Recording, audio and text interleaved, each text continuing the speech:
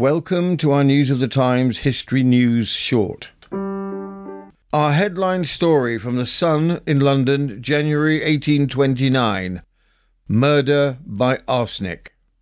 John Jardine was placed at the bar under a charge of feloniously and maliciously administering to Mary Jardine, his wife, a deadly poison called arsenic, with intent to kill and murder her, at Newington. Mr. Law, on the part of the prosecution, stated the case.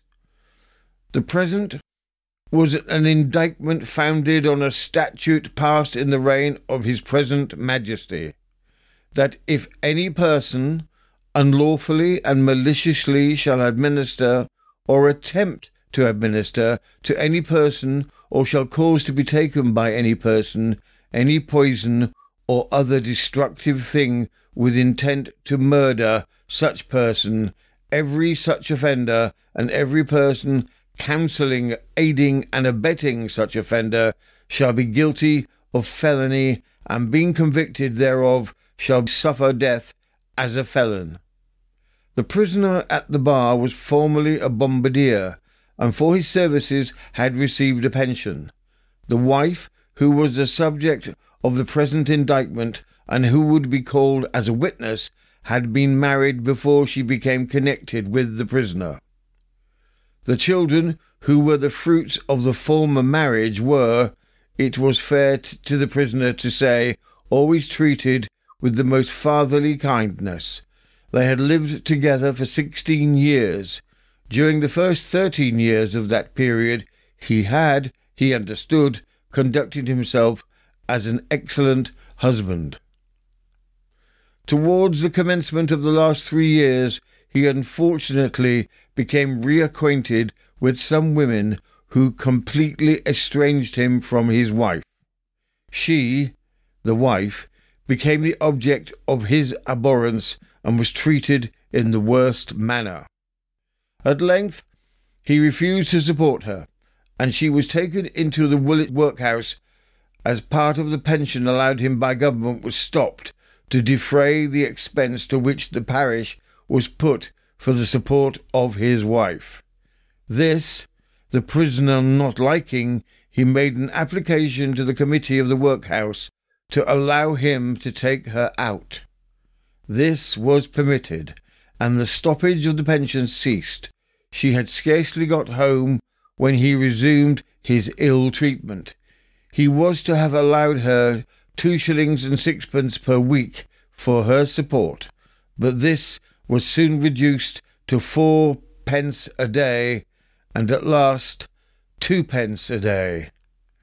The unfortunate woman, being thus brought in danger of starvation, told her husband that unless he increased her allowance, she must have recourse to a magistrate. He told her she might go when she liked. She replied that she would go. The prisoner then rejoined the following remarkable words: "Don't speak too fast, or perhaps you may not be able to go." This was on the 5th of October. On the morning of the 6th, about 9 o'clock, she had prepared her breakfast as usual, and for some purpose left the room.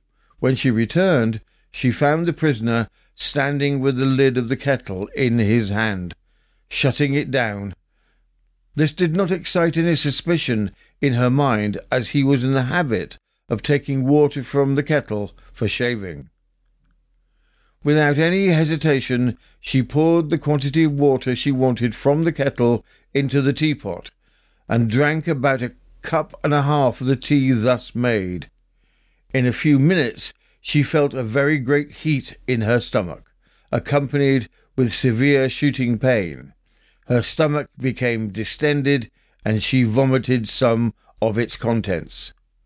During this time the prisoner was walking up and down the room, laughing at her. She at length became so ill that a medical man was sent for.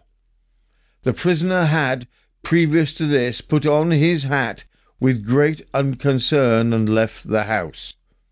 Mr. Boast, the surgeon, heard the woman describe her symptoms, and thence he concluded that she must take an arsenic. He made use of the stomach pump, and the contents drawn out by that means showed his opinion well founded.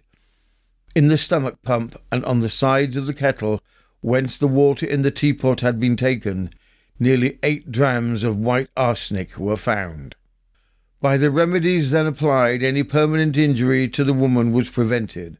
The parish authorities interfered, and after an examination before a magistrate, it was determined to apprehend the prisoner.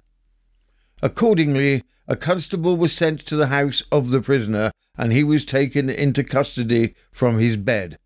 He was afterwards fully committed for trial. The jury, after retiring for about half an hour, returned a verdict of guilty. The prisoner having been called up for the judgment, Mr. Baron Vaughan, in a very feeling manner, pronounced the awful judgment of the law. You have been listening to News of the Times, and I am Robin Coles.